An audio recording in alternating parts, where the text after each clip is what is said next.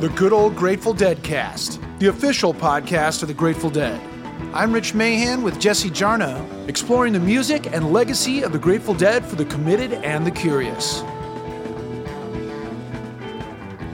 Ladies and gentlemen, fellow Deadheads, welcome to Season 6 of the Good Old Grateful Dead Cast. I'm your co-host, Rich Mahan. As always, thank you very much for tuning in. This week, we kick off a 3-episode run focusing on the Grateful Dead and their association with Madison Square Garden, and specifically, the shows featured in the new box set In and Out of the Garden, Madison Square Garden 81, 82, and 83. Head on over to dead.net/deadcast and check out all of our past episodes, including the complete seasons 1 through 5, and you can link from there to your favorite podcasting platform so you can listen where you'd like to listen. Please give us a hand by subscribing, hit that like button, and if the spirit moves you, leave us a review. Thanks very much for your help. Have you checked out the transcripts we now have available for many of the episodes in seasons 1 through 5? Well, head over to dead.net/deadcast-index and click the transcript link on any episode you'd like to explore. The new Grateful Dead box sets release is right around the corner. In and Out of the Garden, Madison Square Garden, 81, 82, 83. It boasts 17 CDs from 6 previously unreleased concerts recorded live in New York City at Madison Square Garden between 1981 and 1983. Also available is Madison Square Garden, New York, 3981, a 3-CD set featuring 1 full show from the box. Both titles are available September 23rd and are available for pre-order now at dead.net. Have you checked out the new Grateful Dead server on Discord yet? Download the Discord app on your mobile device or computer and then search for the public Grateful Dead server. Click the join button. Find the Deadcast channel and chat with fellow heads about this episode or any other episode you just listened to. Jesse and I head over there from time to time and answer questions, so we'll see you over at Discord. Have you checked out Playing in the Band yet? It's the new interactive web-based mixing board that allows you to jam with the Grateful Dead. You can mute the channel of your choice and fill in for any member of the Dead, or press the solo button on any channel to listen and learn or duet. We have 5 songs from the August 27th, 1972 Veneta, Oregon show ready for you to explore and jam along with at dead.net/playingintheband. There's just something about New York. The energy's different in Manhattan, and the Grateful Dead certainly have a long and storied relationship with the Big Apple. From historic early free concerts in the park to legendary all-night shows at Bill Graham's Fillmore East, the Grateful Dead made playing in New York a priority from the beginning. So it's no surprise that the band had a special relationship with perhaps New York's most famous rock venue of all, Madison Square Garden. What was it that made the Dead fall in love with playing there?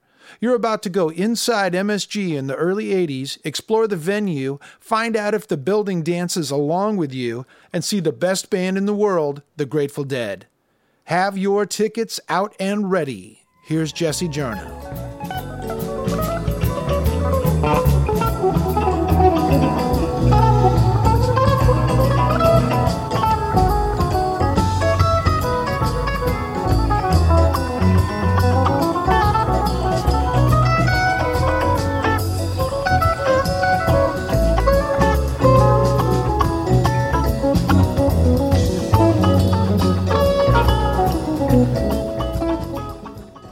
There are as many ways to listen to the Grateful Dead as there are Grateful Dead listeners. With many artists of the Grateful Dead's generation, it makes sense to consider their careers as discrete periods defined by studio recordings. And while that's a rewarding and weirdly novel way to consider the Dead in the 60s and 70s, it doesn't work as well in the 1980s, when the Dead all but stopped making studio albums after 1980's Go to Heaven. It can be fun going through an individual tour show by show to hear how the band continued to evolve on a near-nightly basis, as we did on our Europe 72 season. But it can also be valuable to zoom out and ponder some pictures of the Dead at different scales.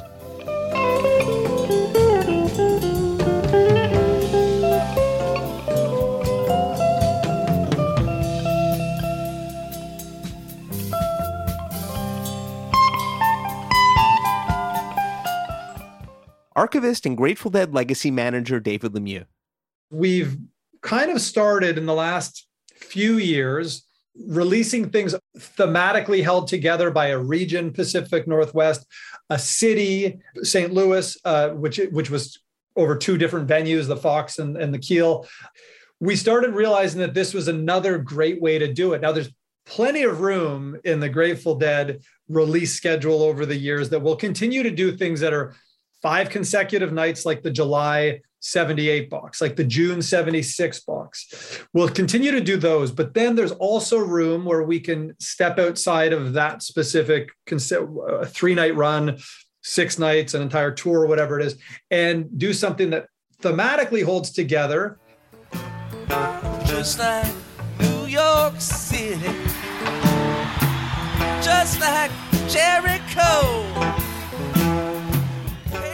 You're almost surely aware by now, but the brand new Grateful Dead box set is titled In and Out of the Garden and captures 3 years of the Dead at New York's Madison Square Garden, 2 nights each from 1981, 1982, and 1983. It worked because they did 5 nights in 79, but we don't have tapes of the first 2 nights with Keith and Donna in January, but the ones in September we do have, and they're pretty good shows, but they didn't play there in 80, but then when they returned in 81, that's when we figured, it was a nice standalone, concise 3-year run of shows. They didn't go there in 84, 85, 86. They returned in 87. So it just seemed to hold together very well. So from there, conceptually, concepts are cool, but they don't always work musically. That's when you start spending 6 or 8 months on just the music. And then you realize that it does hold together musically. They complement one another. And not only do they complement each other, they comment on each other. A 3-year progress report on the Dead at the beginning of what turned out to be the second half of their career. About a month and a half after these garden shows, on April 28th, our friends David Gans and Blair Jackson interviewed Jerry Garcia back home in California, included in the cornerstone book, Conversations with the Dead, which we've linked to at dead.net/deadcast. We'll be drawing from this throughout today's episode. Thanks, David. I keep saying in interviews and stuff, people say, aren't you surprised we've been together 16 years and 15 years and all that? I keep saying it's like we're just getting started. It is like there's so much that we haven't even done, with the band in its present incarnation, that places that we've already touched into in various other forms imperfectly. In our past incarnations, we had imperfect versions of things we were trying to do, which we'll be able to do so much nicer with the band the way it presently is constituted. The Dead played New York intensely starting in June 1967, returning time after time to the Manhattan area, especially in the late 60s and early 70s, and also the mid-70s and later 70s. And when the Dead themselves didn't come through every few months, Jerry Garcia would pass by with the Jerry Garcia Band. The Dead loved New York. Here's Garcia talking to David Gans and Blair Jackson in June 1981 about his impressions of Manhattan. When you go to New York City, you see a place that's basically not being governed. And it's not governed, and it runs pretty well. I mean, New York City, it's amazing to me that there aren't 1 million murders on every block every day. When you're there, you have this feeling of out-of-controlness, which is unreal, but it works. It somehow works. All those people somehow are able to be to exist as governments of one, and do business and do their stuff and wander around and do whatever, play their games, however, on their own terms, whatever. And it just seems to me that consciousness wants that to happen. People, that's where we're trying to get to, is something along those lines. I just don't see what's wrong with it. I can't figure out what the hell, where all that stuff came from. Collectively, they played nearly everywhere, playing gigs in 4 of the 5 boroughs, in bars and clubs, theaters and parks, decrepit movie palaces and boats floating around in the harbor, but not Madison Square Garden. In its first incarnation as a 10,000-capacity open-air venue bordering Madison Square Park, opened in 1879, it was easier to pretend Madison Square Garden was actually a garden. It was replaced by the second Madison Square Garden in 1890.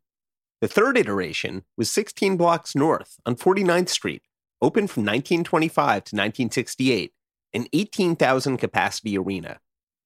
The arena at 34th Street and 8th Avenue, known today as Madison Square Garden, is the fourth version, opened in 1968. It was taken as wisdom that the Dead didn't want to play Madison Square Garden.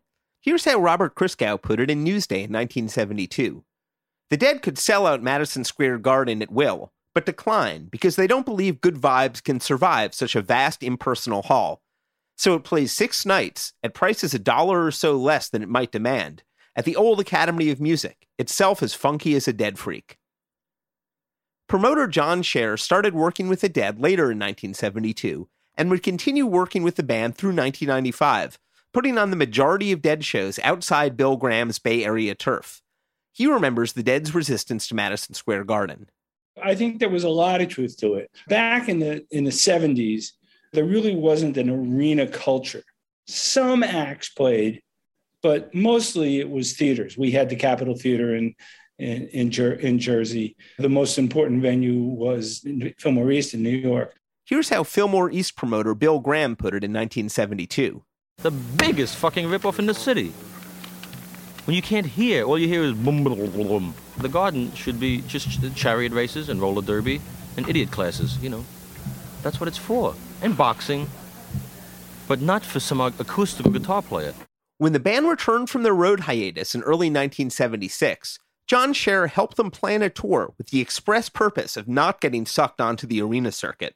Band called, said, we'd like you to come out. We'd like to have a meeting with you. Now, they weren't playing at that point. You know, got on a plane. The meeting was at Bobby Weir's house, fabulous house. We sat down and basically they said, we'd like to play live again, but the last tour where we played some bigger places, including Roosevelt Stadium, we lost the intimacy with the audience. You know, that was the last tour before the break. So we all sat in Weir's house and said, any idea, John? I said, well, if you don't want to play arenas, which at that point they hadn't played arenas, it just played bigger outdoor places. I said, let's do multiple days in, 15 theaters. And we devised what became GD Tickets. In the spring of 1976, the Dead launched their first attempt at mail-order tickets, with John Scher's Monarch Entertainment working out the specifics. Scher, like Bill Graham, had a relationship with the band that often went beyond promoting shows. Nobody did anything close to the amount of shows that I did. I mean, the second place is Graham, and it's probably 50-1. I was involved in almost all aspects of their career. There were other acts that we played a lot of. We played a lot of Van Halen dates. There were other acts that we played a lot, but mostly in the Northeast. They didn't really have a traditional manager, nor did they want one. All right. And except for that one time, they didn't have an agent, except for Richard, who was called the agent, but really was the manager. Richard Loren would depart the Dead world later in 1981, with John Scher more or less handling the band's shows outside the Bay Area.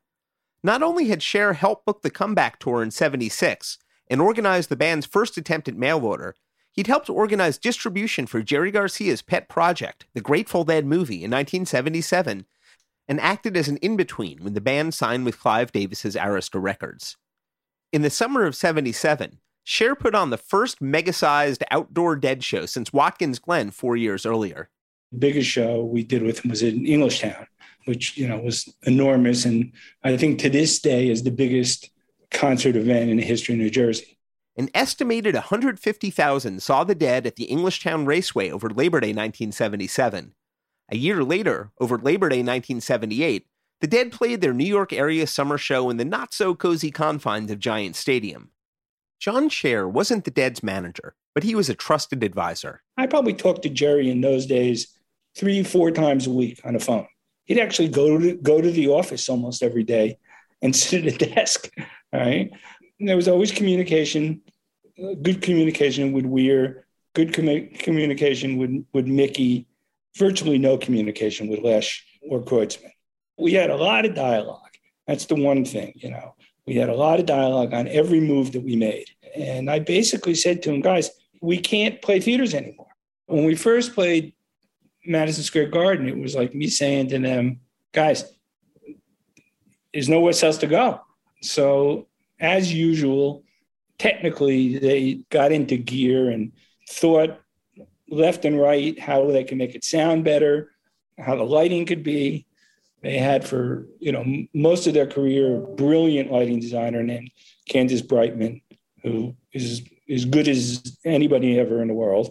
So she lighting, nothing special, no lasers, but she was an artist and a magician.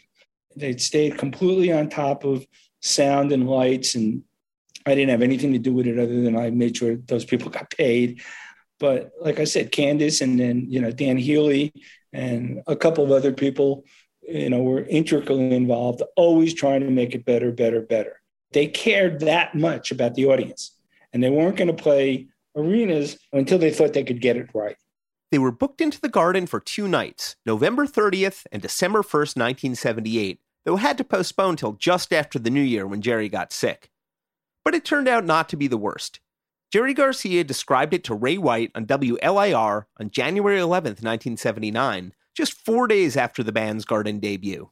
We played the Felt Forum once quite a long time ago, right, but never the Garden. Is it just because we've always heard the stories about it are so very uniformly bad. Don't play there. It's just awful. But for the kind of room it is, it actually sounds real good. And as far as I'm concerned, it's a good place to play in New York. It sounds good from a musician's point of view. On stage, the room doesn't repeat, creating a time confusion, but it has a warm reverberance. Once they did it, they loved it because the feedback was enormous. Nobody was complaining about the sound, quite to the contrary. It was as good as it can get. The Garden has said forever, the world's greatest arena. It is. It's expensive, and that was one of the small things that they hesitated on because they were simply making a lot more money at other arenas. But it became very special for them. There was always a very serious rental negotiation, and it wasn't until we did the Gorilla six was it or more shows there. The first time we did that long run was the first time I really could say, hey guys, meaning to the Garden, you got anybody else who's going to do 6 nights? And although that's relatively commonplace now, I don't know about 6 nights, but multiples, it wasn't then. And they held the record for many, many years of the most sold out shows at the Garden. After their first Garden shows in early 1979, they returned again in September. Dave Davis, proprietor of the site Grateful Seconds, has been looking over the band's career ticket sales and notes that starting in 1979, many of the band's biggest paydays shifted away from giant outdoor gigs to arenas, and especially Madison Square Garden. But perhaps the band themselves weren't quite ready for it. In the fall of 1980, they came through New York for one of their longest stands in years, but it wasn't at the Garden.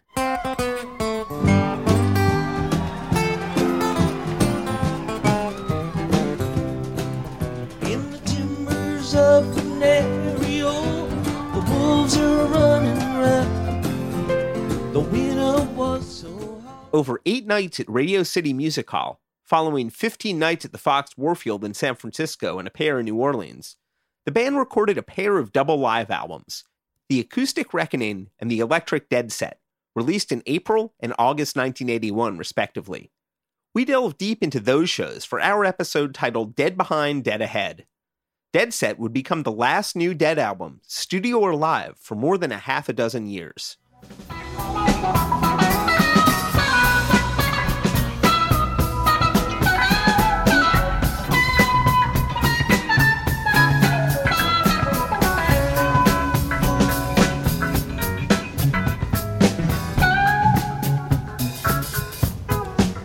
Dead Set captured the band's sound as they entered the new decade, but the setting was untenable.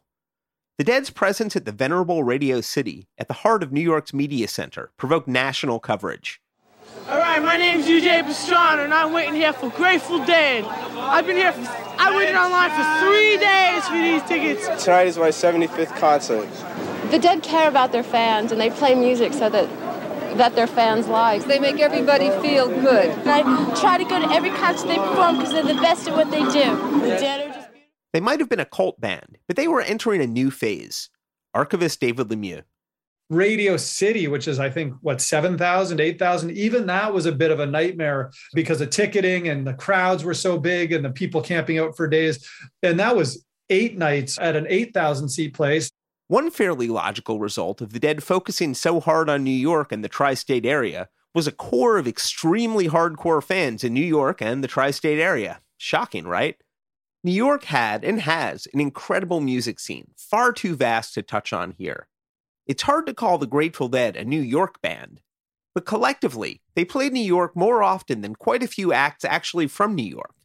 The Dead had come up through the New York music ranks, going from club dates and free shows in the park to ballrooms and theaters, and most lately, New York's brightest arena. There were many ways that the Dead might be considered a New York band. One was just the sheer amount of Deadheads in the New York tri-state area. Brooklyn and Queens neighborhoods teemed with them. You might know some of Bob Minkin's photographs of the Dead in this era. Some of his shots are included in the In and Out of the Garden box. He's got several books of Dead images out, including the recent Just Bobby. We've posted links at dead.net/deadcast. Bob Minkin got into the Dead as a teenager in the mid-70s, and in 1981 was a Brooklynite Deadhead. Welcome to the Deadcast, Bob Minkin. I was living in Canarsie, Brooklyn, my parents' house. And, my neighborhood was awash in drugs and Grateful Dead and hot tuna. We all felt like we were a bunch of desperados back then because we're all dealing. And in 81, I turned 22 years old in 81, in June of 81. I was a rabid Deadhead. I graduated college, School of Visual Arts in New York in 81. And I was living at home.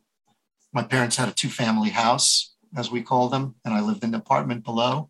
I was selling weed, basically. That's how I made money, weed and photos. I thought I could just do that forever. Till my girlfriend, who's now my wife, was like, if we're going to stick together, you're going to probably have to do something else. So the dealing went, the photos stayed. And I was a graphic design major, so I worked doing that kind of stuff. But that didn't happen until a little later. I didn't have like a career or anything at that point. So I was still kind of dealing weed and selling photos and living in the underground economy. My neighborhood had a lot of Deadheads, and it was good that way. There were older kids, of course, who were like, that sucked now. You should have seen them with Big Ben. That factor. But I was like, yeah, that's nice. And there was also a strong hot tuna contingent, And it's funny, the Dead, most people like the Dead loved hot tuna too, but not all people that liked hot tuna loved the Dead. They used to like to rag on the Dead. There's a certain generation of New York music freak who will corner you and tell you about the absolutely epic tuna shows at the Palladium in 76 and 77. Bob plugged into the long-running Dead Freak taper network that had virtually been birthed in the New York area in the early 70s, between legends like Marty Weinberg and Jerry Moore in the Bronx. Les Capel of Brooklyn founded the Dead Relics Tape Club, which by late 1974 spawned Relics magazine, still in action today. Its first editor was taper Jerry Moore. Via the classified ads in Relics, and good old-fashioned letter writing and phone networking, local Deadhead scenes around the country began to connect with one another when the Dead themselves weren't touring. Though lots of Deadheads had local scenes, the Dead were also a portal into a bigger world. Please welcome to the Deadcast, photographer Jay Blakesberg.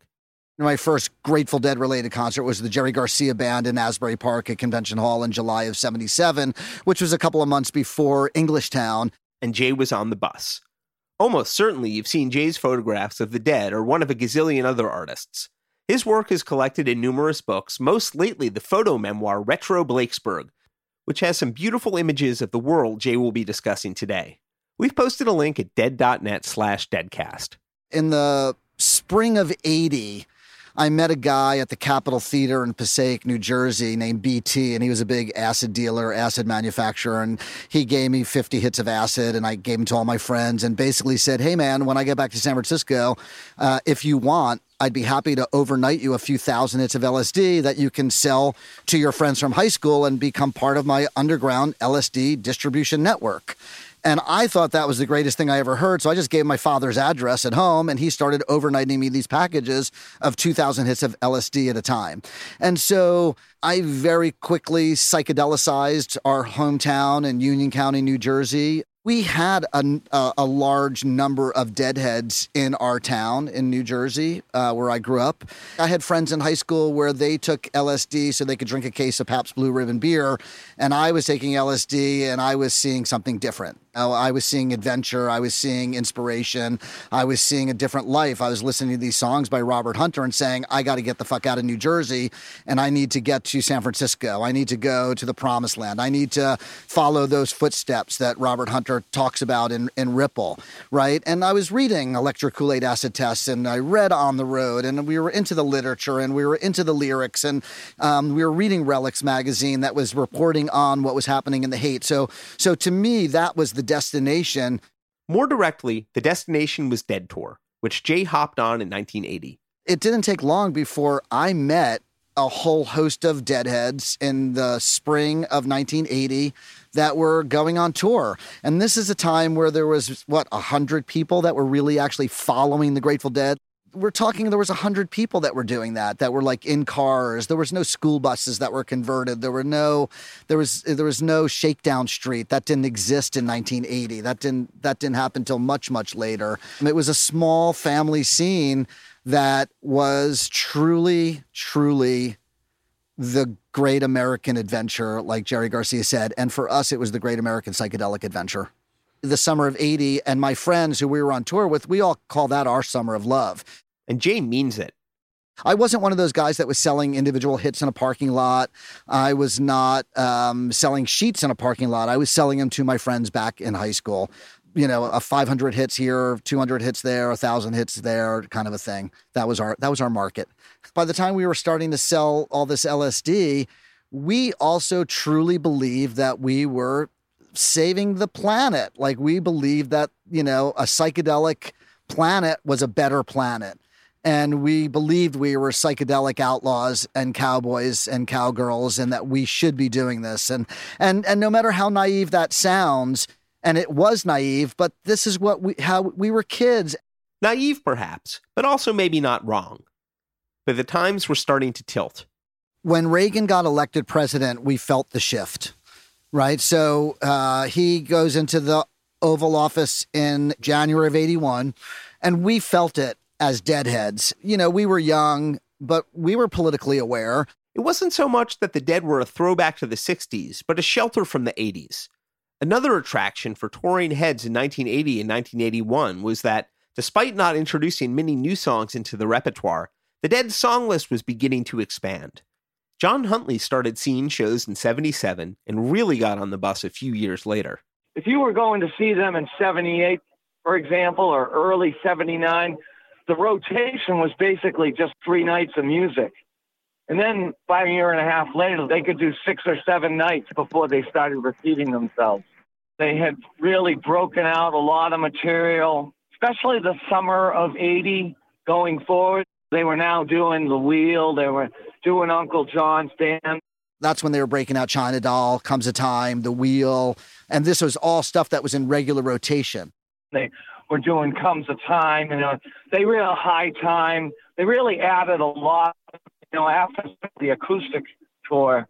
They really started incorporating a lot more material. It was almost always a good time to be a Deadhead, but this is the 1980-1981 edition.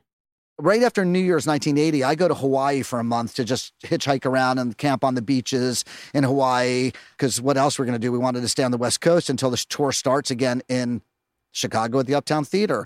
So I come back to San Francisco in early February. I hang out in the Bay Area for a little bit, and then probably staying at BT's apartment. And then 8 or 9 or 10 of us jump in a van and we drive to Chicago. And we had it was one of those old Ford vans that had no seats in the back. It was just open. And we had just bodies laying like sardines with everybody's backpacks all the way in the back. And the most comfortable places to sit were in the driver's seat or the passenger seat. So I just drove most of the way. We just dropped acid and drove. We were channeling Neil Cassidy, or so we thought. And so we drove to those shows at the Uptown Theater with my buddy Dan Skinner in the passenger seat for most of it, and had great adventures and, bumper stickers on the back of the van that said, "Warning, I brake for hallucinations," and state troopers in Nebraska and Iowa following us through towns and shit like that. The shows in Chicago began a 13-show tour that would make its way east to Madison Square Garden. Another character on that late winter 81 Dead tour was Jim Wise. If you're a tape collector, you probably know his name, responsible for many of the fine audience recordings in the early 1980s. Jim made his own master tapes of all 6 shows on the new box set. Please extend your virtual mic stands and welcome Jim Wise. I noticed people taping. When you go to a show and you're really impressed by the show and you want to relive it again, it was just kind of born out of a desire to capture the music and hear it again. So started meeting people and learning what was going on, what the scene was like, making friends, helping people make tapes. Eventually when I got my own deck in 1980, and that's when I started being able to take masters home with me. The first deck that I bought was a Sony D5.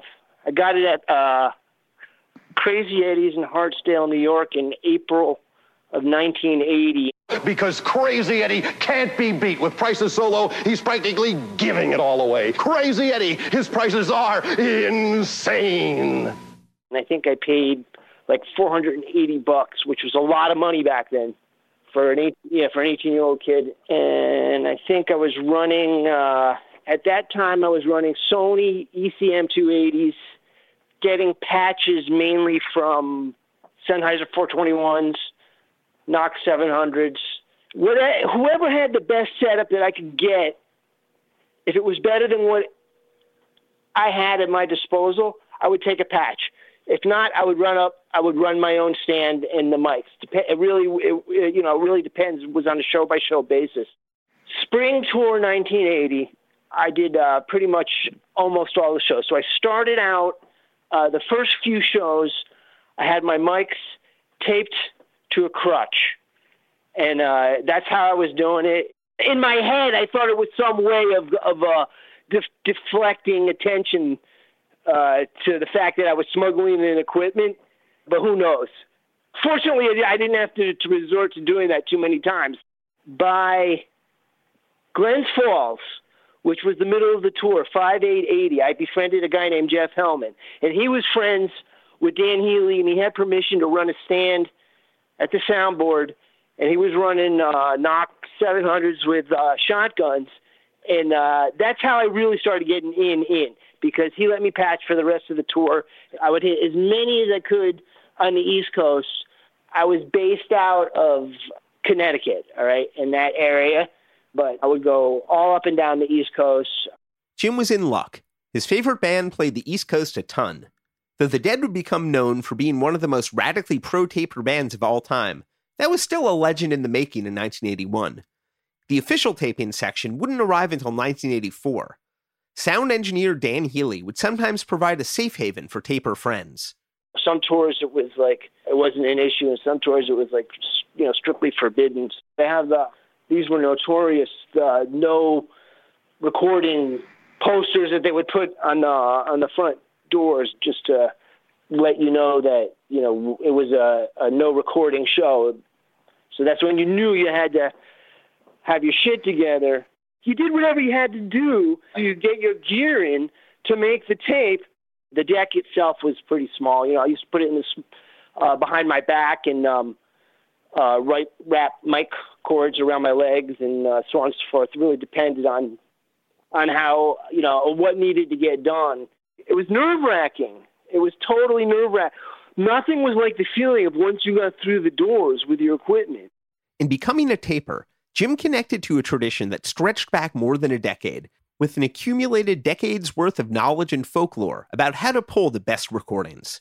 I was a collector, so I was always in this process of collecting, either on tour recording, or by then I was doing a lot of trading with other collectors. I had some people that had really extensive collections. I would go visit them for a weekend, and we would just have decks rolling in every room for hours on end. And that was, only took a couple 24 hours of doing that, and you could amass a lot of recordings. I laugh at the phrase "a couple of 24 hours," but only because I feel seen.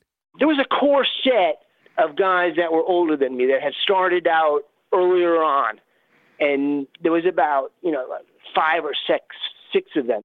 Barry Glassberg, Steve Rolfe, Eddie Claridge, Bob Menke, Dick Latvala was number one. These guys were like some of the earliest taper collector dudes. Eddie Claridge kind of took me under his wing, and he's the one who pretty much taught me what to do, helped inspire me to make good tapes. let me help him go through the work of taping and so on and so forth. We lived pretty close together. But most importantly, he was actually friends with Dan Healy. So we got a lot of privileges. There was a lot of times back then where they would partition off just a small area around the soundboard. Now, if you could get into that area by virtue of being friends with Healy or being friends with someone who was friends with Healy, then the security wouldn't hassle you. And so that's why a lot of times I was able to make tapes under better conditions than a lot of other people. Tape trading was, of course, a time-honored Dead Freak tradition, and remains so in modern forms. But in the late 70s and early 80s, young heads like Bob Minkin began to find other ways to channel their energies around the band. I was kind of helping support my habit of Dead shows by selling my photos outside. So I would be basically selling my photos outside of most of these shows. The famous question I get when all photos are out there, are these from tonight? People have, yep, I have a dark room in my van there and I whipped them up. I left the show early. It's amazing how many people ask me that question. Yes, I am magic. Usually I'd pause and not say anything, and their friend they was standing next to would smack them and go, "You idiot, how could these be from tonight?" But it was great because I met a lot of people that way, and it was fun just interacting with people, and I came away with $50. $50 carried a lot of weight back then, you know? Jay Blakesberg had done the same thing. So, yeah, I had already started taking pictures of the Grateful Dead in 1978. I photographed the Meadowlands, was the first Dead show I photographed, September of 78. So I was already taking photos and definitely interested in photography and really was taking pictures to make 8x10s and thumbtack to my bedroom wall. And eventually I started selling 8x10s in the parking lot of Dead shows for $1 or $2 a piece to buy tickets that were $10 at the time. I'd come back with $100 in my pocket from selling 8x10s and thought I was rich. Jay wasn't just embedded in the Dead scene. He was part of it. A very rare, trustworthy person with a camera. And his offstage photos of turn-of-the-decade Dead freaks in their natural habitat are a legacy unto themselves. One of the reasons why those photos look so freeing and so different than what we experience today or even a decade later is that, first of all, we were really only a decade away from the 60s at that point, right? And so the late 70s, pop culture had shifted so much. Punk rock, new wave music, the way people were dressing, the hairstyles, we were forgotten about as hippies in some way. We were an endangered species. Yeah, there was things going on in the West Coast and the hippies who had left San Francisco and went to Oregon and Washington and Mendocino and Humboldt and pot growers. And I mean, obviously the hippie movement never died. In the first 2 episodes of this Deadcast season, we visited the Pacific Northwest circa 1972, where heads were more or less actualizing Stuart Brand's whole Earth catalog as the 60s spilled into the 70s. By 1981, though, Dead Tour was beginning to resemble a traveling weirdness refuge in Ronald Reagan's America. The first glimmers of the Shakedown Street fan bazaars were just starting to emerge. There absolutely was a marketplace, but it's not like people had blankets set up on a sidewalk and folding tables and pop-up tents. Like, none of that happened. I mean, I have friends that traveled with me in my car that would make a pair of beaded earrings one day and walk around holding them between their thumb and their index fingers to sell for $15 to buy a ticket for that show, right? It was super low-key, small scale, even like the veggie burrito thing and the grilled cheese sandwich thing, and none of that started until way later. You know, people weren't on tour trying to sell food in the parking lot. Fan-made t-shirts had been popping up since at least 1971, but were starting to come into their own as an art form. John Huntley. There wasn't Shakedown Street. You had people like Phil Brown, Mikio, Ed Donahue. Those were some of the tie-dye t-shirt artists that were selling. They were really good at tie-dye artists. And so the art scene was small. You had people that sold jewelry, and people selling buttons was another thing that was kind of popular then. People would take pictures from Europe 72 liners to Jim Marshall pictures from Life magazine, and then they would make little small circles of them and make buttons. And those were fun to buy.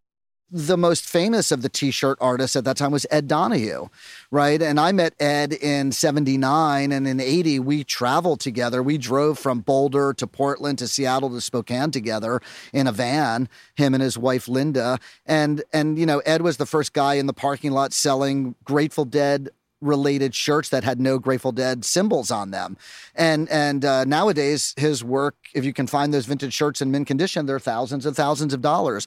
But, Ed was out there selling T-shirts, and there were people out there, but people selling stickers, like that was just starting to happen. Stickers were pretty popular. My friend Cliff had an ingenious idea. He came up with the inside window sticker for the Steal Your Face. Now, all stickers before then would stick affixed to the outside of whatever it was on. And then, of course, they would get ratty looking. He came up with this plastic Steal Your Face that went on the inside of the window. So he would have a plastic, an acrylic thing, so he could demonstrate to stoned people how the sticker is on the inside. People were selling bumper stickers, but I'm talking about like window stickers and decals. Like the technology was catching up. I met a guy at Red Rocks in 79 that was selling he was selling paper bumper stickers that said Red Rocks on them. Hand drawn, Grateful Dead. No, it was 50 cents a piece, a quarter a piece, $1 a piece, whatever it was. People were just trying to make $10 and $15 and $20 a night because that's what tickets cost: $10, $8, $7, $12, $14. So much of the fan merch back then was so folk art and so homegrown. Obviously, no computers to help you illustrate things. Of course, some of the biggest folk art on the scene was the LSD blotter, filled with different designs that changed by the season, sometimes commenting on current events. Sean O'Donnell. The Reagan blotter that was around during the Spring 81 tour. I managed to avoid it for the garden run in March, because it seemed like a negative talisman to start a journey. And there were a lot of other options around in those days, particularly some nice dolphins, if I remember right. But at Nassau in May, I thought, okay, it's kind of funny and subversive, as much as my 17-year-old self could understand that concept. And I wound up taking it the second or third night of the run. It was the worst. I definitely should have stuck with my initial instinct. It's tempting to blame my broken leg. Somewhere between the garden and Nassau, I fell off the roof of a car. But that wasn't it. Being in a full Dayglow leg cast on crutches was perfectly fine at the opener with a bag of shrooms. It was Ronnie himself bumming me out. I'm sure of it. 3 rock and roll bands were in the center of the gymnasium, playing simultaneously all during the dance. And all during the dance, movies were shown on 2 screens at the opposite ends of the gymnasium. These movies were the only lights in the gym proper. They consisted of color sequences that gave the appearance of different colored liquids spreading across the screen, followed by shots of men and women on occasion, shots where the men and women's nude torsos on occasion, and persons twisted and gyrated in provocative and sensual fashions.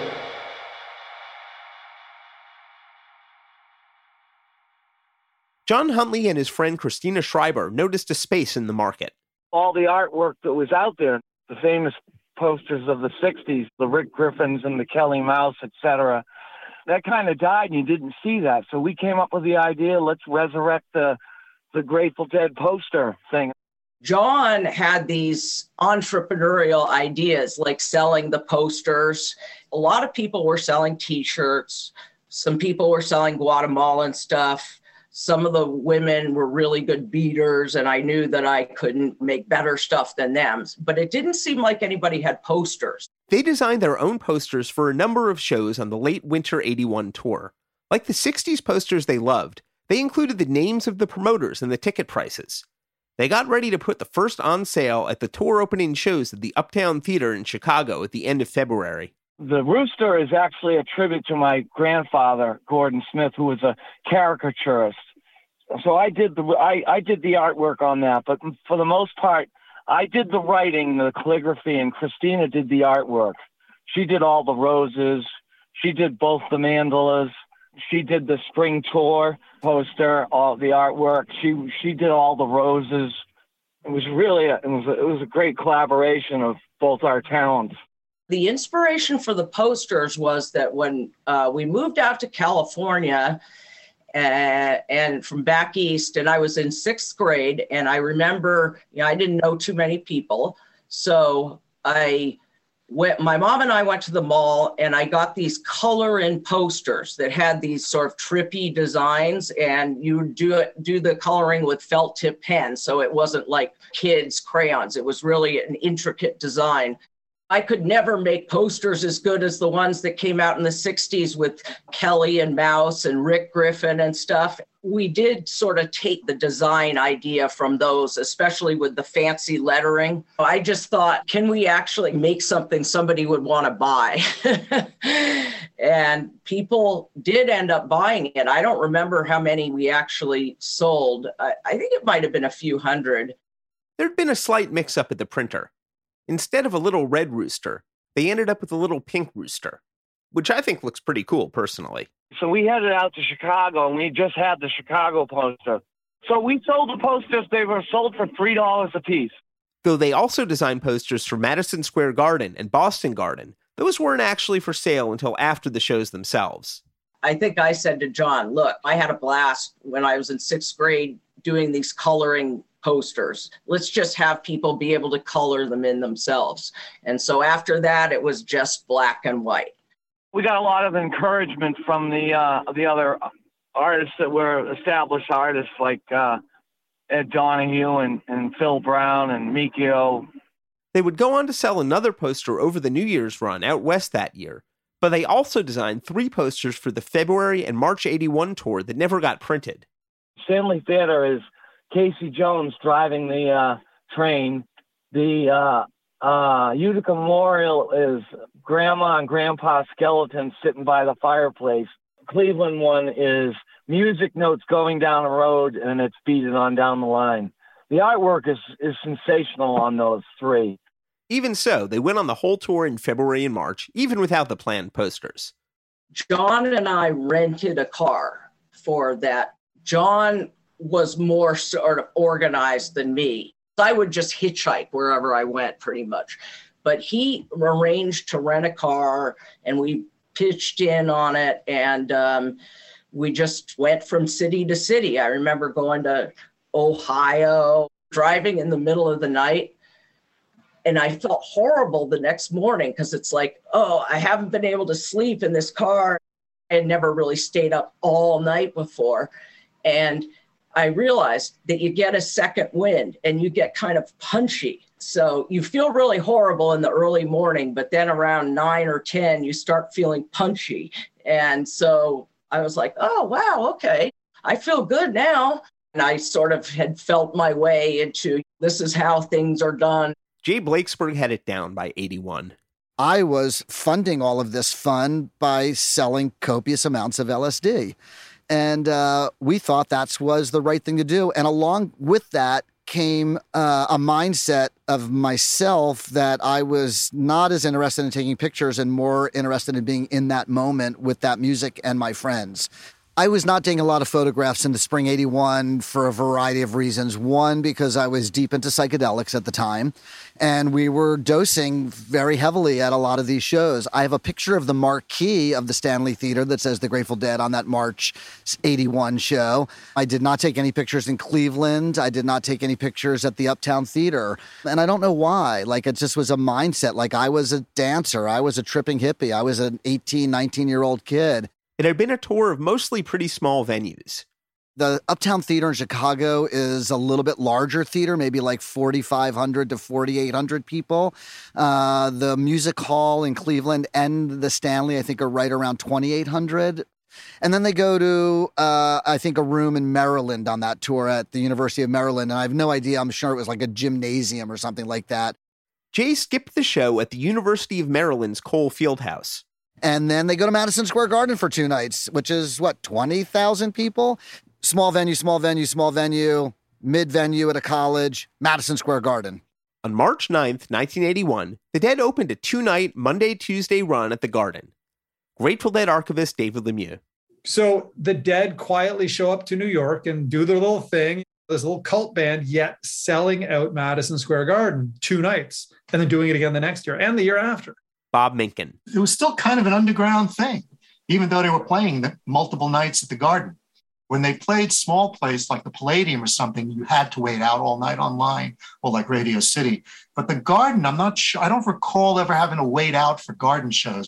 Maybe with the Garden, the fact that there were 20,000 tickets available, it wasn't that difficult to get seats. I guess you just had to go when they went on sale.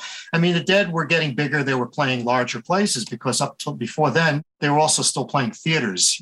In the 21st century, Charlie Miller is one of the more revered names in Grateful Dead taper circles. In 1981, he was a high school student in Forest Hills, Queens. My mom, coolest freaking mom ever, she wrote me a note to miss the first half of a day of school so I can go to the Garden and buy tickets for those 1981 shows. And she gave me money for the train, dropped me off at the train station, gave me money for the tickets, and I had a joint rolled. So when I got those tickets, I was going to smoke this joint. I got the last ticket that they had at Madison Square Garden for $3,981. And it was absolute worst seat. And I remember walking out, lighting up the joint. This businessman in a suit walked by and he smoked it with me. You can visualize Madison Square Garden as a hub of energy, with heads from the tri-state area pouring in from all directions. Built on top of Penn Station, with train tracks connecting out onto Long Island in the east and into the New Jersey suburbs in the west, it was literally and figuratively a transportation node. As a lifelong New Yorker, I'd like to note that properly one grows up on Long Island and not in Long Island. Please welcome Marty Meyer, who grew up on Long Island. I was probably on spring break or something from school, so I drove down to Long Island and took the train in and just took the Long Island Railroad right into MSG, which was great. MSG is not a venue that allows itself to have any kind of shakedown street-ish gathering. Like if you went to SPAC or you went to some other places, like you could hang in a parking lot. Even at the Coliseum, you could do that. You could do your pregame. But MSG, like, it's just in the city. Like, you go, and that's it. So it was like an invasion of heads. And it just a swarm. It's like a beehive where all the workers came back to the hive and were buzzing around. And, other normal people didn't want to get too close to it.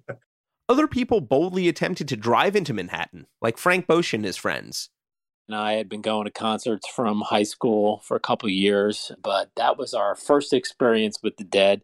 We had always taken the train out from the suburbs of New Jersey to the Garden to concerts.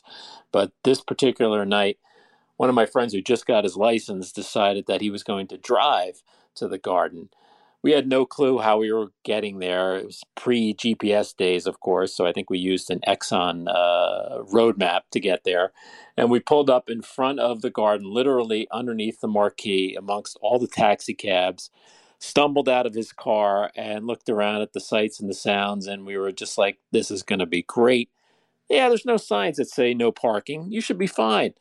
He literally left his car, locked it amongst all the cabs right out in front of the Garden. We'll meet up again with Frank after the show. David Lemieux.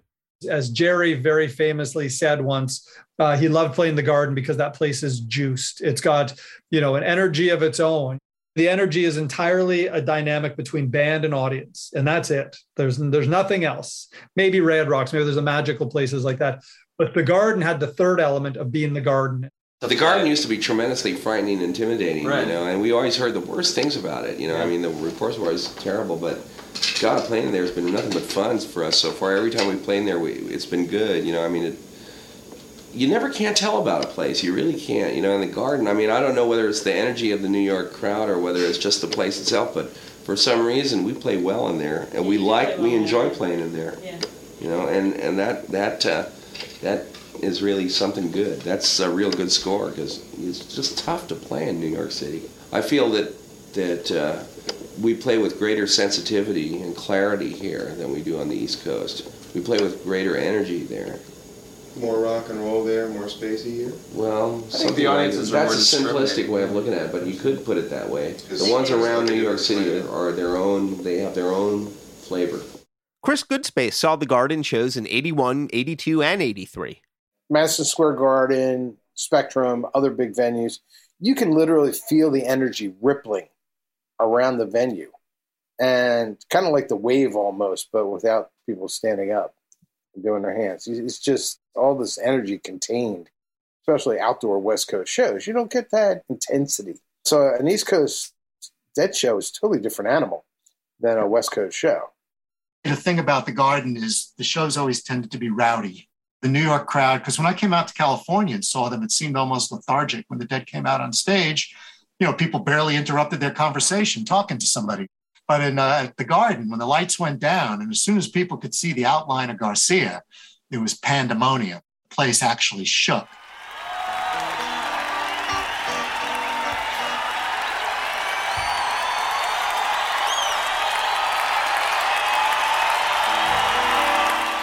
That was That Moment from Steve Rolfe's audience tape of March 9th.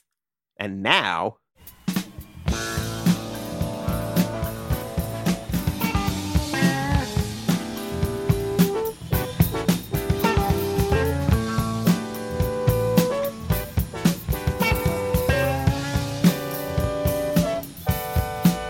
Inside you're burning, I can see clear through.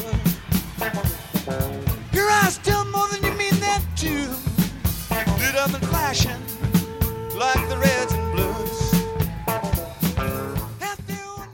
It's very much the Reckoning Dead set version of the band. It's still that incredibly high energy. Grateful Dead, they're about to go to Europe and do 5 shows right after, 4 in London and 1 in Essen, West Germany with The Who. So they're pretty pumped. Feel like a stranger. Feel like a stranger. Crazy night. That's right. Feel like a stranger. Hey, crazy night. Hey, crazy night. Hey, crazy night. Feel like a stranger. Silky, crazy, crazy night. The 1981 shows on In and Out of the Garden come from sound engineer Dan Healy's master cassettes. There was a bit of a phase issue on the 81 shows. The vocal tracks, as recorded to these stereo cassettes, were recorded out of phase. And it's a big problem with a lot of 81 soundboard recordings. You can hear it where the vocals sound, but when it's out of phase, it's almost directionless. And it's kind of all over the place. Plangent Processes did a wonderful job. We've been working with Plangent for 15 years now on a lot of projects, not everything, but especially on things that are problematic on a speed correction level and on a case of a phase issue. They did a wonderful job. Jamie and John at Plangent did a great job on making it work. And you wouldn't know there's anything wrong with it. It sounds fantastic. Sean O'Donnell. Me and my girlfriend at the time had made a whole bunch of homemade smiley faces out of regular dots. She had a grocery store gig that had pricing stickers, and we spent hours hand drawing smileys in advance and sticking them on every single possible person that whole tour. It was just such an energetic show. Feel Like a Stranger, which wouldn't normally be my go-to. I just felt set a tone that then kept up that whole show.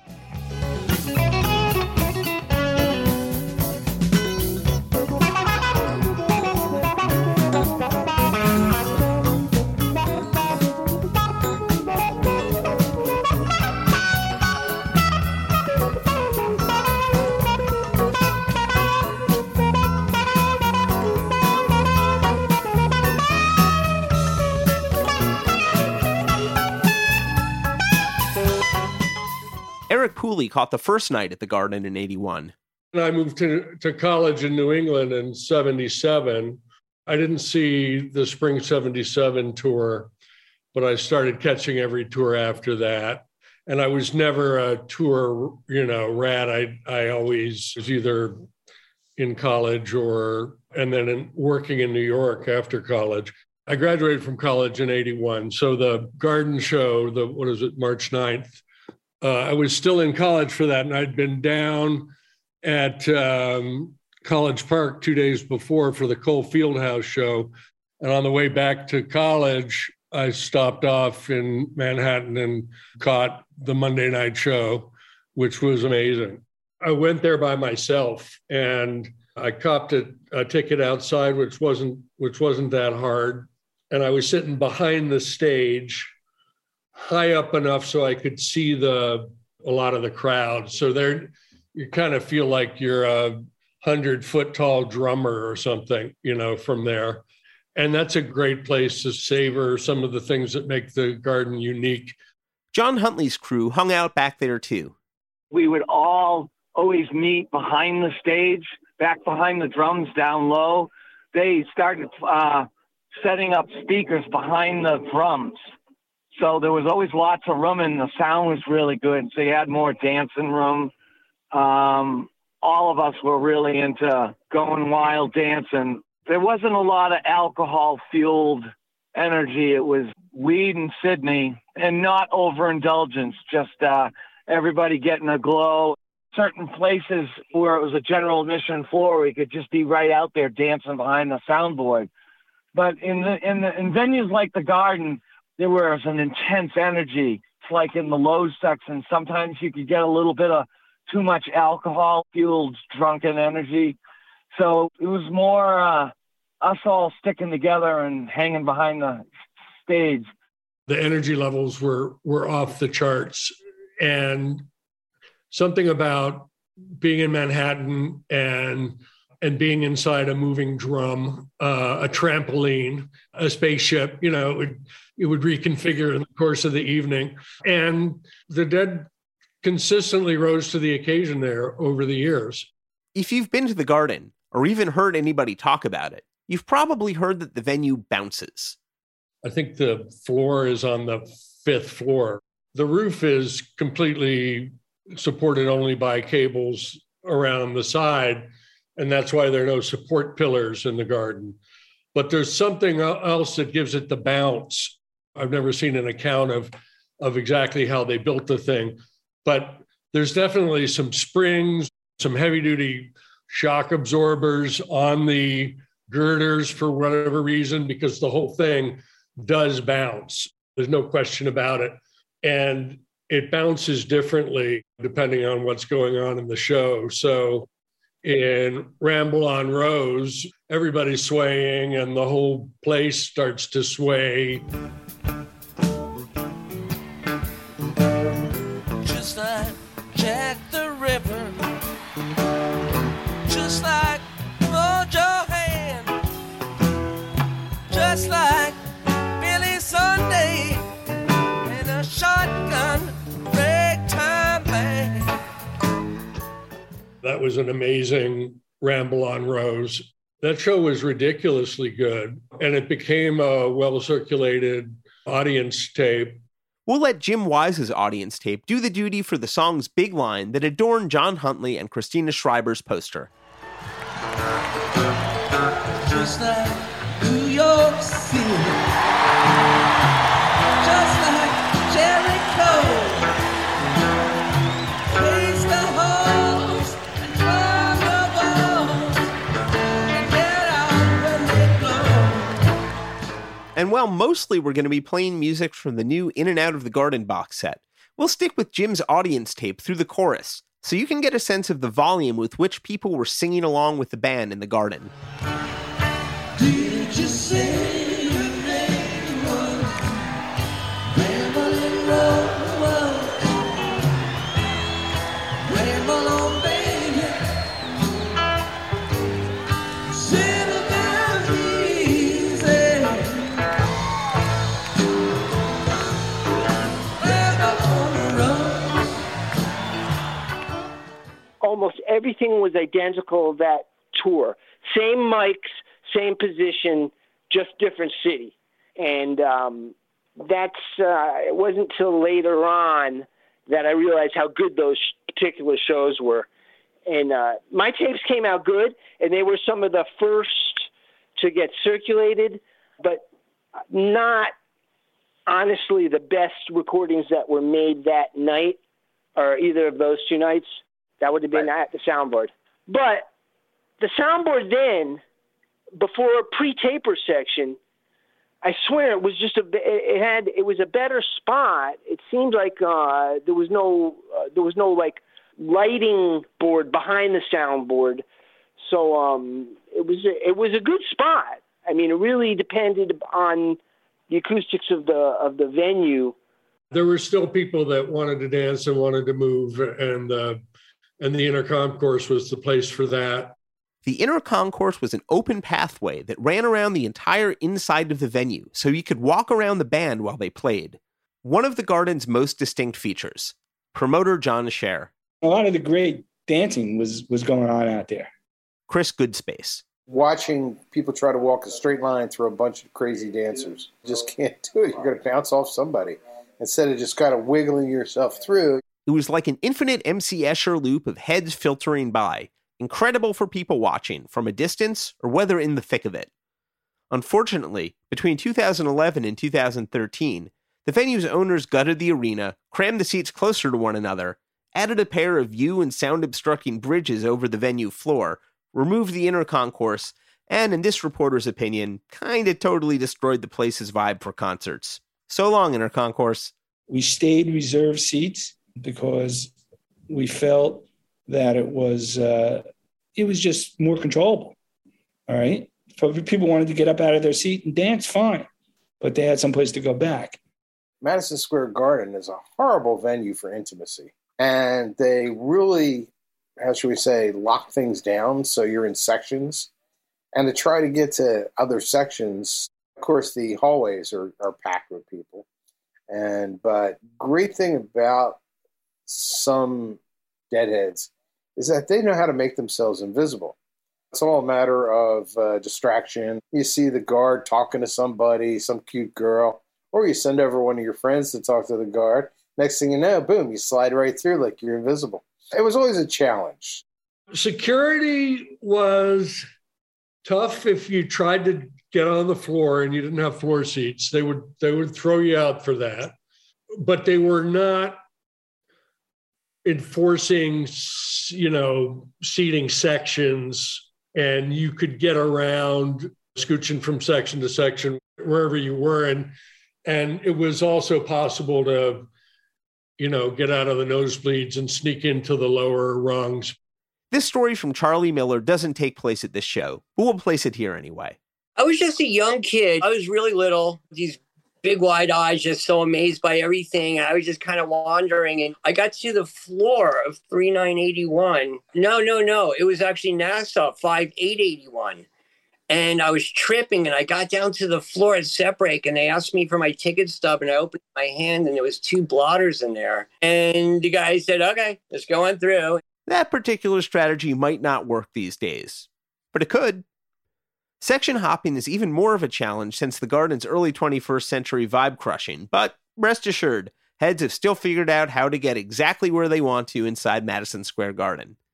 But the main event was still on the stage. David Lemieux. They haven't started integrating the new songs. There are older songs that, thanks largely to that acoustic stuff, they brought back into the repertoire. Bob Minkin. Spring of 81, Radio City was fresh in everybody's mind. That was only like 6 months earlier.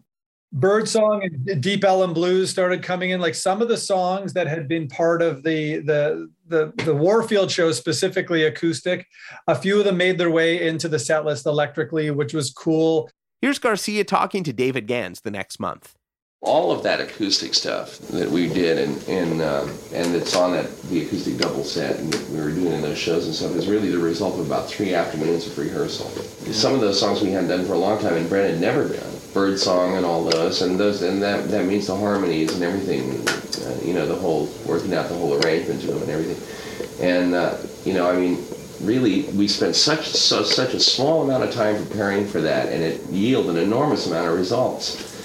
So it's like that, I don't know whether that's illustrative, but what I'm trying to point out is that rehearsal time for the Grateful Dead at this point is the thing that we need most to be able to mine our own wealth in a way, and to be able to get at the things that we're capable of.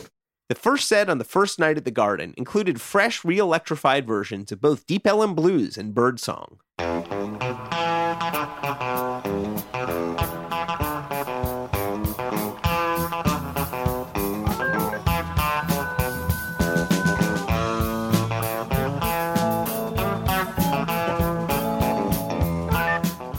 Deep Ellum Blues was one of the most durable tunes in Jerry Garcia's repertoire, He probably learned it from the Sheldon brothers.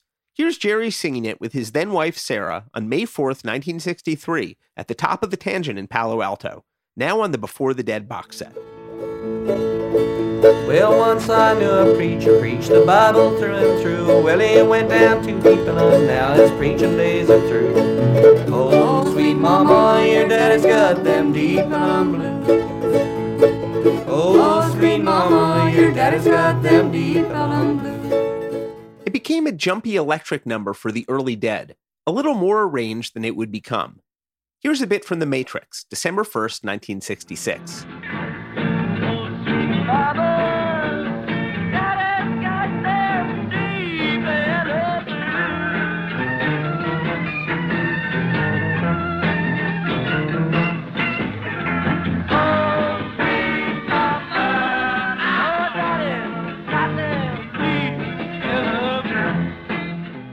And then to an acoustic arrangement in 1970, which is how it also sounded in 1980 when they recorded the canonical Dead version for Reckoning.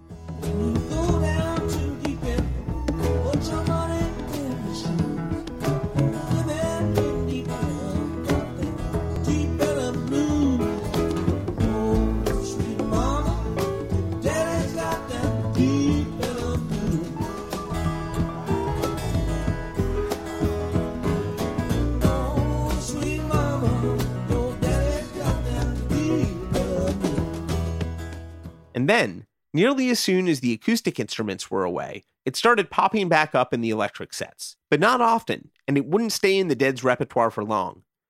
The one at the Garden in 1981 is only the second known electric version since 1966. Oh, sweet mama, your daddy's got them deep bellum blues. Oh, sweet mama, your daddy's got them deep bellum blues. As many learned heads have observed, and which I'll attribute as usual to Deadcast pal Christian Crumlish, is that for much of the 1980s, Dark Star was hiding out in Birdsong, the most guaranteed home for delicate celestial jams.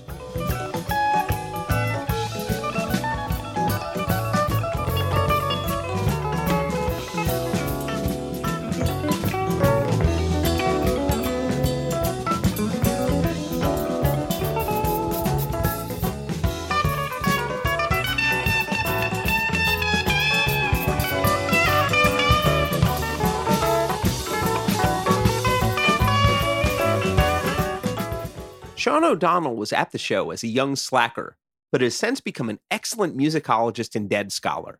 You may remember him from our Cumberland Blues episode and elsewhere. I love what he has to say about Birdsong, and we're going to let him get a little musicological. It always was like a chance to have second set action in the first set. Like I was all about that kind of exploration. It's got the same openness as Dark Star once it gets going. It's always more grounded than Dark Star because you have more substantial landmarks. You arrive and you stay in a song bit for a longer part. And to my mind, the era that they were written has an impact too. Post the 70 albums to get Birdsong together, whereas, I mean, that's a big dividing line for me in like what they were doing or how they were composing. And then the text leans cosmic on Dark Star and less cosmic, more grounded in Birdsong, ironically. But where they're really similar is they're both basically one chord jams when they get going to the exploratory part.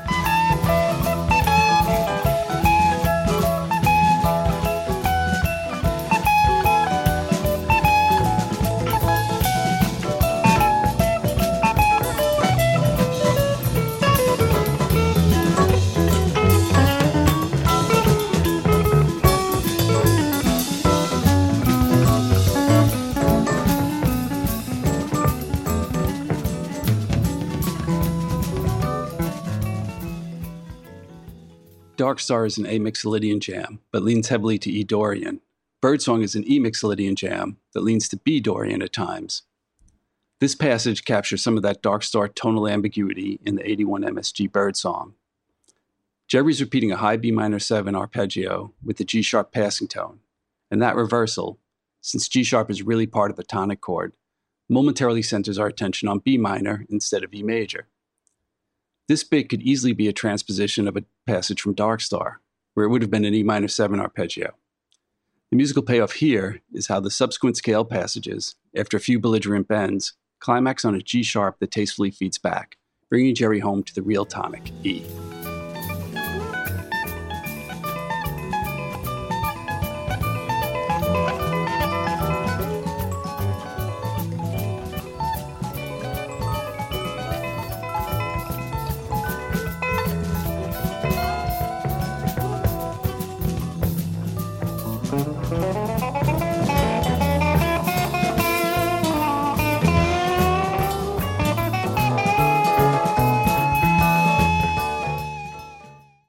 I had a friend, Gordy Jano. He went to Ithaca College with me, and we called that the deep beat bird set, because towards the end of the first set, they did Deep Ellum, Beat It On Down the Line, Bird Song.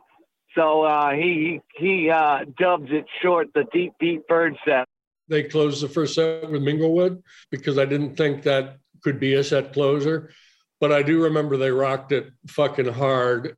And there was a big, weird Brent solo in there too. Minglewood was always fun, but it seemed really big that night.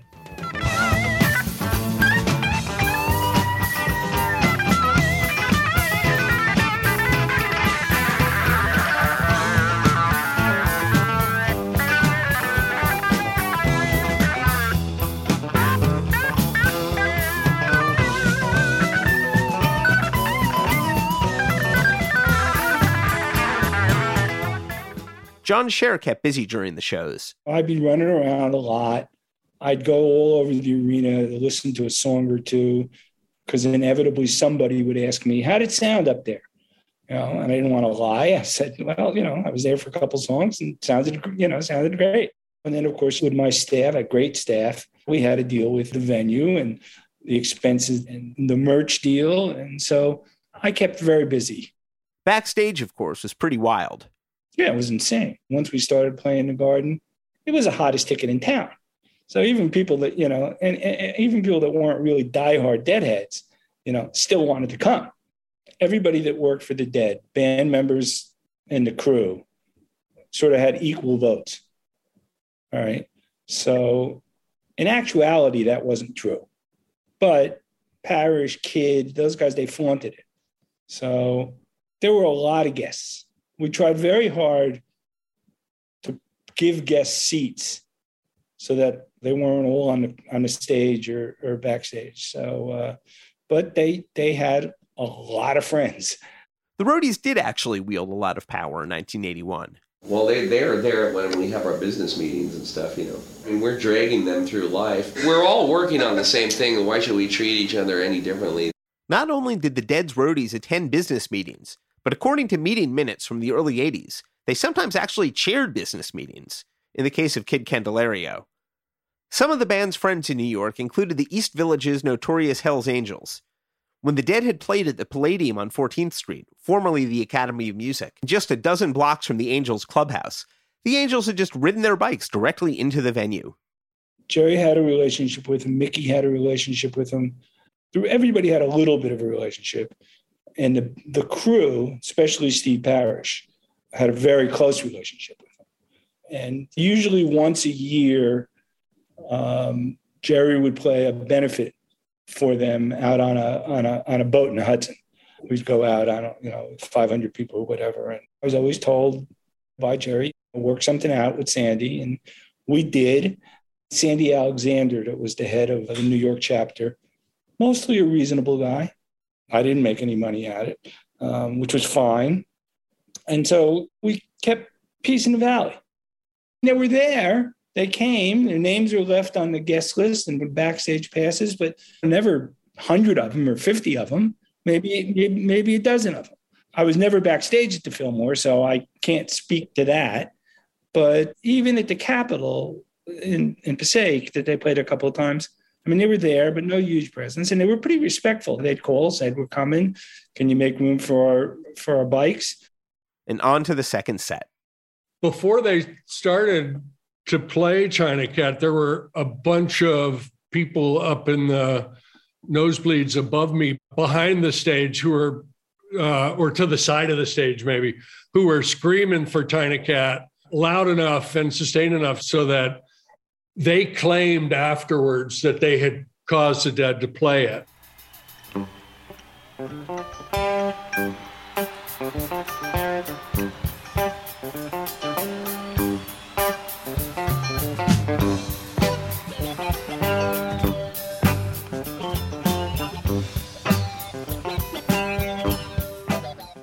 Sean O'Donnell. The opening of China is just bonkers compared to, it really stood out as like, this is weird, and not in a bad way. Brent is quacking away with the envelope was really a strange moment.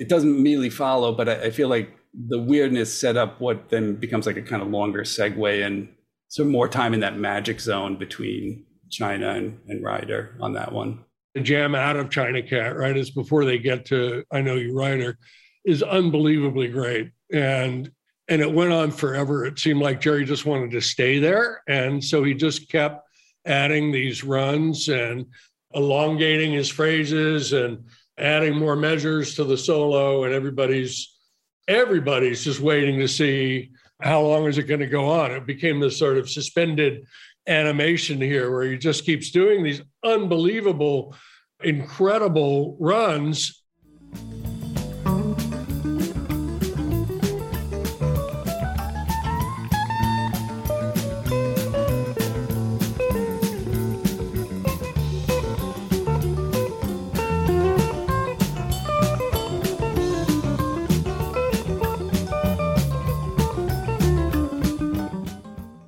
And Phil is right there with him. I remember the two of them kind of bounding up to the stars.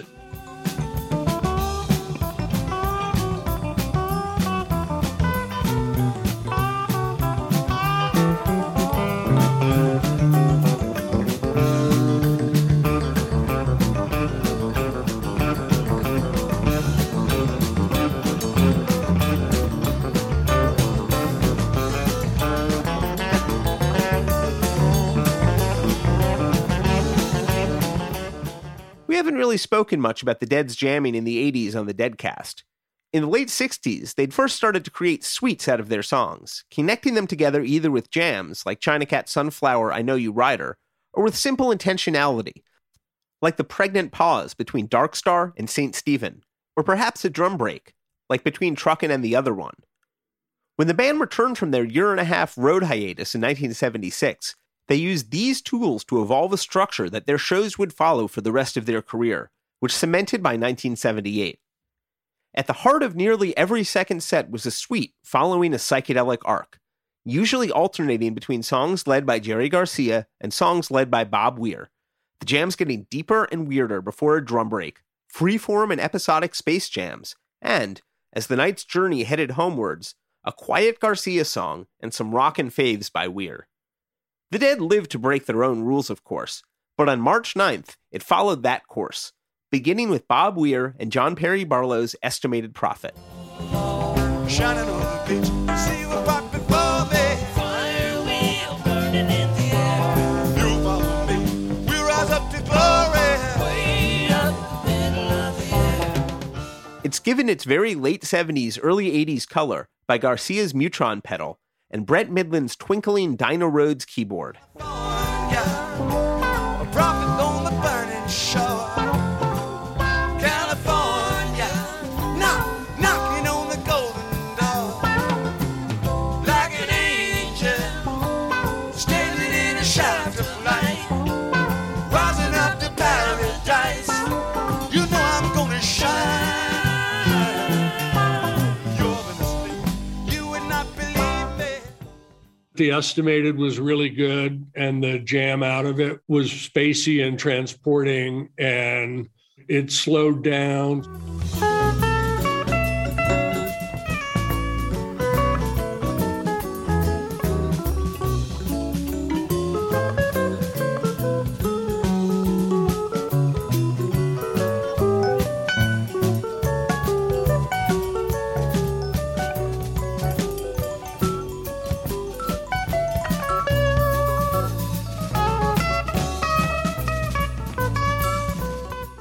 The band leaves the fractured reggae groove behind, and they go into this gently swinging groove, and Jerry's doing these kind of quasi-bop licks, spiraling up.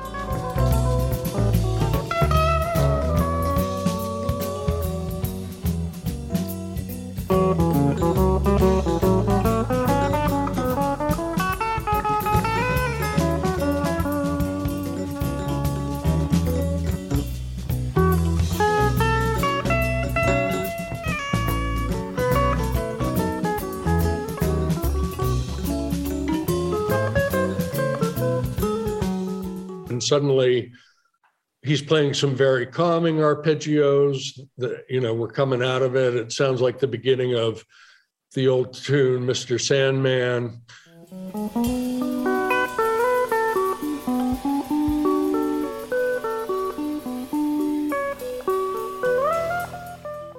Totally.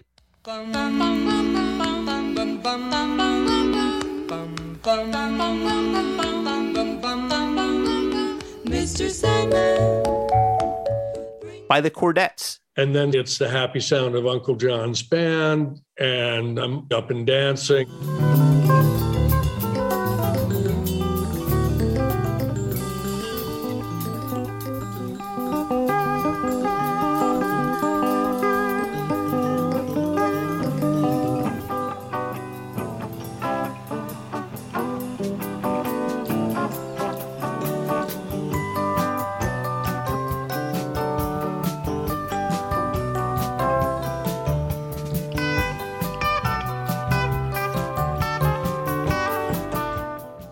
I love hearing Uncle John's band in the second set jam slot, where it feels as connected to its roots as a psychedelic jam as it does to the Riverside folk music it conjures.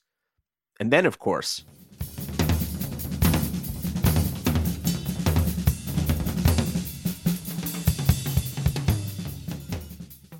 the drum solos, you feel like you're inside a drum because it looks slightly oval, I guess. It wasn't perfectly round, but because there's no support columns, it feels open. When the drumming gets crazy, it feels like the whole place is playing along.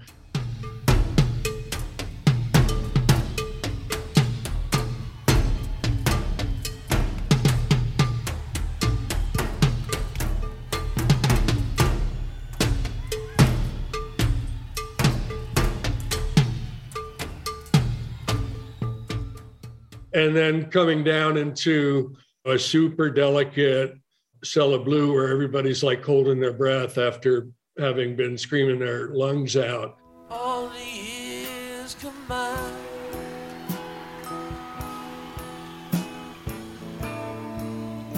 they melt into a dream.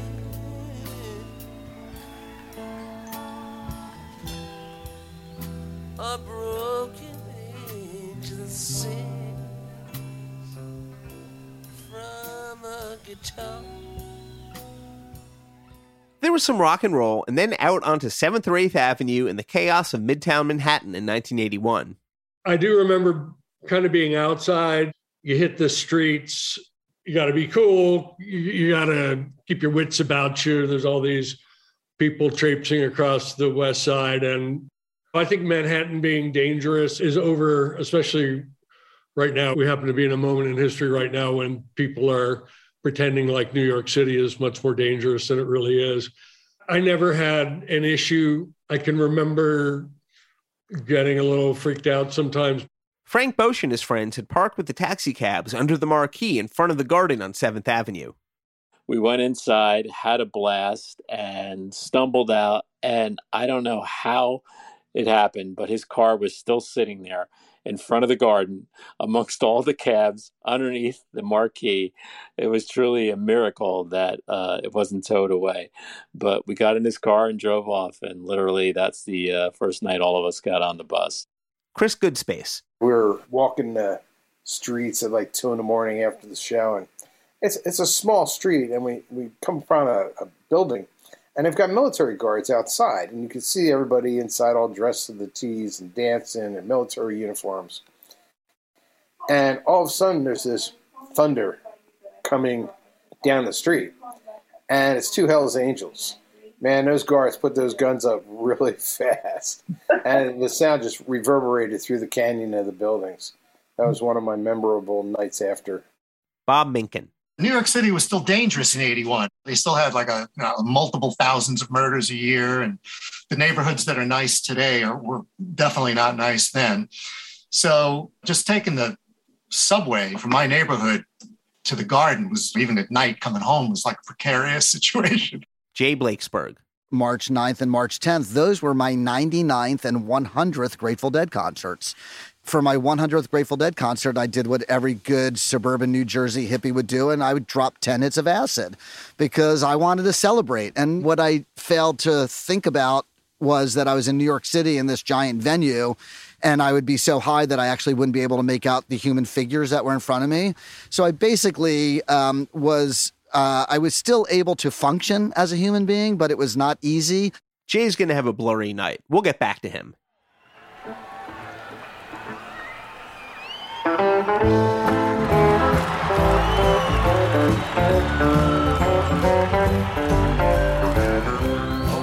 When I was born, Daddy sat down and cried. I had the mark just as plain as day. Not entirely sure what's happening here, but Garcia and Weir's amps disappear, and a pretty impressive kabong emerges from somebody's reverb tank. Farewell to you, old southern skies. I'm on my way, on my way.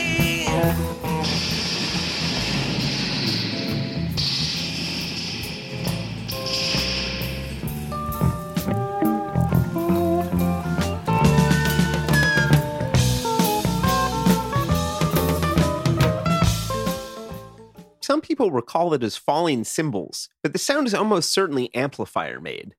Anybody know? That loud noise in the beginning of the first song, that wasn't a mistake, that was art. Jerry Garcia, for one, really loved the second night at the Garden. 2 months later, he told Mary Campbell from the Associated Press, "We recently did 2 nights at Madison Square Garden, and the second night we played extremely together music for a place that big. The music had a lot of motion and beauty to it, a lot of improvisation." Sean O'Donnell went back for a second night. Listening back, the energy isn't quite as high, but it did not feel that way in person. It felt like this was a continuation of the prior, like there was no gap.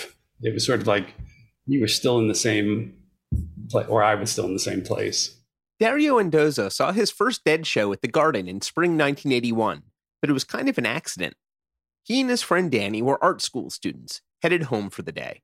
We were on our way home back to Staten Island, walking along the Garden. We were like punk rockers, leather jackets, chains, and spike hair, with punk buttons on our lapel of the jacket. We were approached by a scalper. We had no plan of going to a concert. We didn't know much of the music or, the Grateful Dead. We know that they were cool bands. So he was desperately trying to sell his tickets because the concert has long been started. I believe it was already in the second set. So we walked in and we sat in the nosebleed section. But the whole scene there was like nothing we have experienced before. There's a dragon with matches that's loose on the town. Take a whole pail of water just to cool him down. Fire on the mountain. Fire on the mountain. That was a big transformation. And most of the songs we heard were new to us, but didn't matter at that time because it took us to another dimension that we've never been before. But, after that concert, that was the end of our punk days. We were transformed.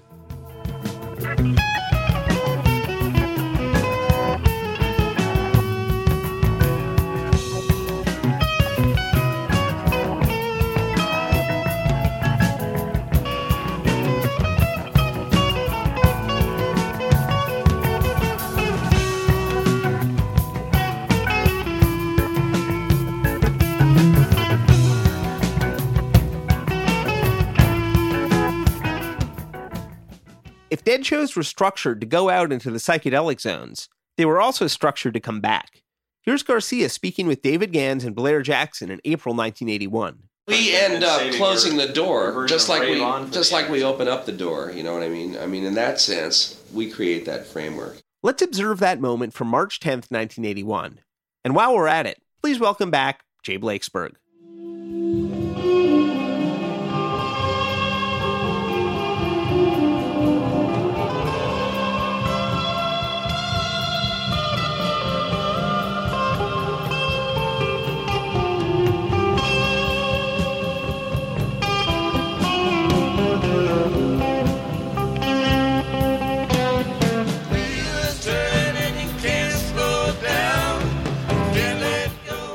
But we dosed early enough, so by the time you get to the second set on 3:10:81, which I think coming out of drums is maybe The Wheel, China Doll Truckin', really even by the beginning of the second set, you're past the point where you're full-on major peaking and you can actually deal with a little bit of reality and you actually can see things in front of you and see humans and dance with humans and be in that moment.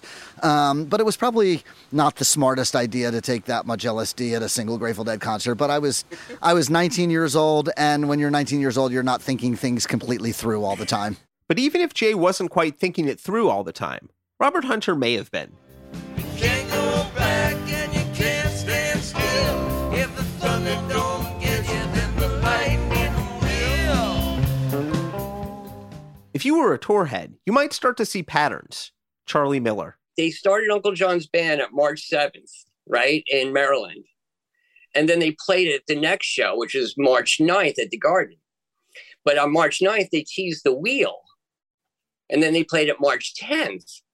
Then on March 10th, they played Smokestack Lightning at a Truckin'. So everybody I knew was like, we have to go to Boston because they're going to bust out Smokestack Lightning.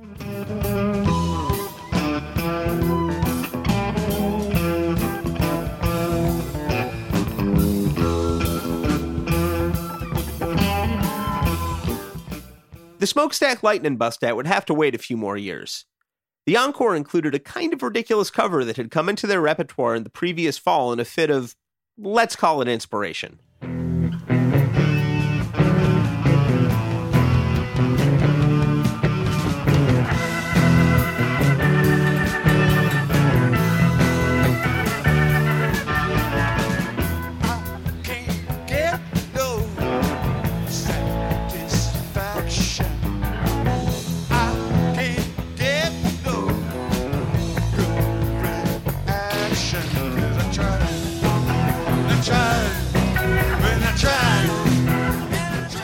In November of that year, Bob Weir told David Gans, "Satisfaction came up one night, one of those little clouds of madness that drifted across the stage.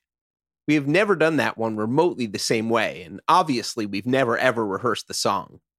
There are a number of songs that we've never rehearsed, but that one's the prototypical song that rehearsal would ruin." When I drive my TV, when a man comes on and tell me just how white my shirt should be, when he can't be a man, he doesn't smoke same cigarette.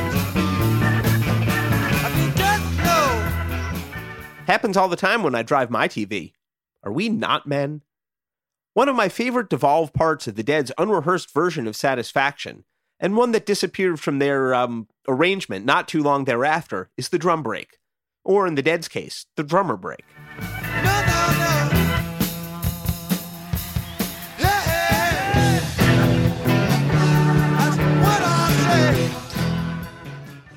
Jay Blakesberg. I did not go to the Boston Garden. I think I ended it there. And I don't remember why, but probably because I had done 10 hits of acid the night before and probably couldn't travel. But, everything really changed for me exactly a month later on April 11th, 1981. I went to pick up a package that BT had sent me from San Francisco, and the Fuzz were waiting for me. And they grabbed me and threw me against my car. And just like in the movies, they said, "You're under arrest, motherfucker." And everything came crashing down. And so I was not able to go to any more shows for a little bit. I was grounded, to say the least. And the wheel continued to turn. And we quickly became aware of their war on drugs, their failed war on drugs. We quickly became aware of the evil Nancy Reagan and the evil Ronald Reagan and his cronies. And there were a lot of people that got arrested a year, 2 years, 3 years after me that spent 20 years in prison and had their lives taken away from them. And I was fortunate. I got sentenced to 5 years in prison, and I ended up only spending 8 months in jail. And so if I had gotten one of those mandatory minimum sentences, I would not be sitting here talking to you. I would not have taken I would not have created the body of work that I created. And that freaks me out a little bit. Turn by the fire and rod. Big wheel turn by the grace of God. Every time that wheel turn round, bound to cover just a little more ground. Bound to cover just a little more ground. When I was 18, 19, and we'd see these older deadheads that were 50 or 60 years old at that time, we'd be like, whoa, man, they're so old, wow, they're like such old grizzled hippies. I bet you they were at Woodstock, and now like we're those people, right? But we've been doing it consistently for 40 years. None of us stopped. None of us got off the bus. Over this last summer 2022, there was a whole tribe of younger kids that did the entire Dead & Co tour.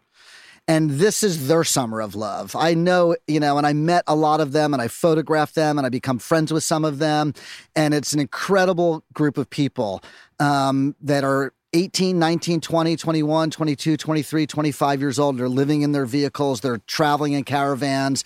Emma and Jen and Deanna and Jeremiah and Noah and all these incredible young humans that they're the last tribe, the lost tribe and the last tribe, but they're not, because there'll be somebody following them.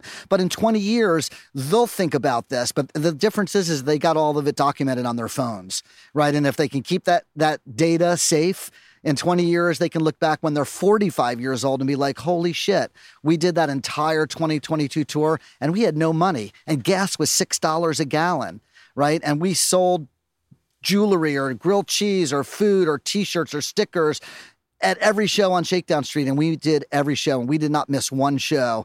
And we kept that spirit alive. A decade later, in 1991, Eric Pooley interviewed Jerry Garcia for New York Magazine. And naturally, they got to talking about the Dead, New York, and the Garden. Unfortunately, the tape itself is MIA. But we've got Eric here to read from his raw transcript.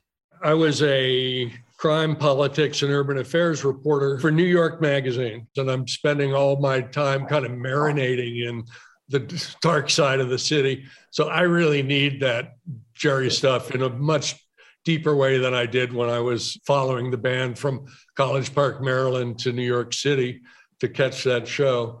Obviously, it's a big deal for me to interview Garcia. He was just like you dreamed that Jerry Garcia would be. He's ready to talk about anything. And he was listening carefully. When I asked him, you're going to be in Manhattan for 2 weeks. Do you go out? And he's like, sure, I go out. I love New York. I wish I had an excuse to be there for some length of time and get into it because the place is happening. He said, it's New York. There's only one New York in the whole world, and that's it. There's no place like it. Playing the Garden is a big juice. Playing Manhattan is different than playing Long Island or Brendan Byrne. The Garden has gotten sort of institutionalized for us, and I look forward to it. And I said, well, we do too. There's always some race riot or murder spree. He says, some New York bummer. I'm like, right. And for a lot of us New York adults, taking time out for a Dead show or popping in a bootleg after a dismal day can be a lifesaver. And Jerry says, the good times get harder to come by. You know, the Grateful Dead experience, and Deadheads have made it this as much as we have. We're just around. It's kind of like an alternative to 2 weeks at the beach. It's a little vacation that you can have, sort of blow the tubes out and feel good about people for a few moments. And I say, yeah, be in an environment where nobody wishes you harm. He laughs and says, yeah, that's really something in New York. But New York also has great heart. It's an amazing place on every level. Some powerful bummers and some amazing great shit. Settle down easy. Ramble on the roads.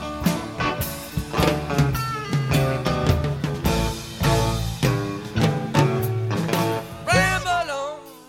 We'd like to thank our guests in this episode, David Lemieux, John Scher, Jay Blakesberg, Bob Minkin, Charlie Miller, Christina Schreiber, John Huntley, Jim Wise, Chris Goodspace, Eric Pooley, Sean O'Donnell, Marty Meyer, and Frank Bosch. Extra special thanks to friends David Gans and Blair Jackson for contributing audio from their interview archive. Thanks very much for tuning in. Don't forget to like and subscribe and keep your tour stories coming by recording yours over at stories.dead.net. See you at the next show. Executive producers for the Good Old Grateful Dead cast, Mark Pincus and Doran Tyson. Produced for Rhino Entertainment by Rich Mahan Productions and Jesse Jarno. Special thanks to David Lemieux. All rights reserved.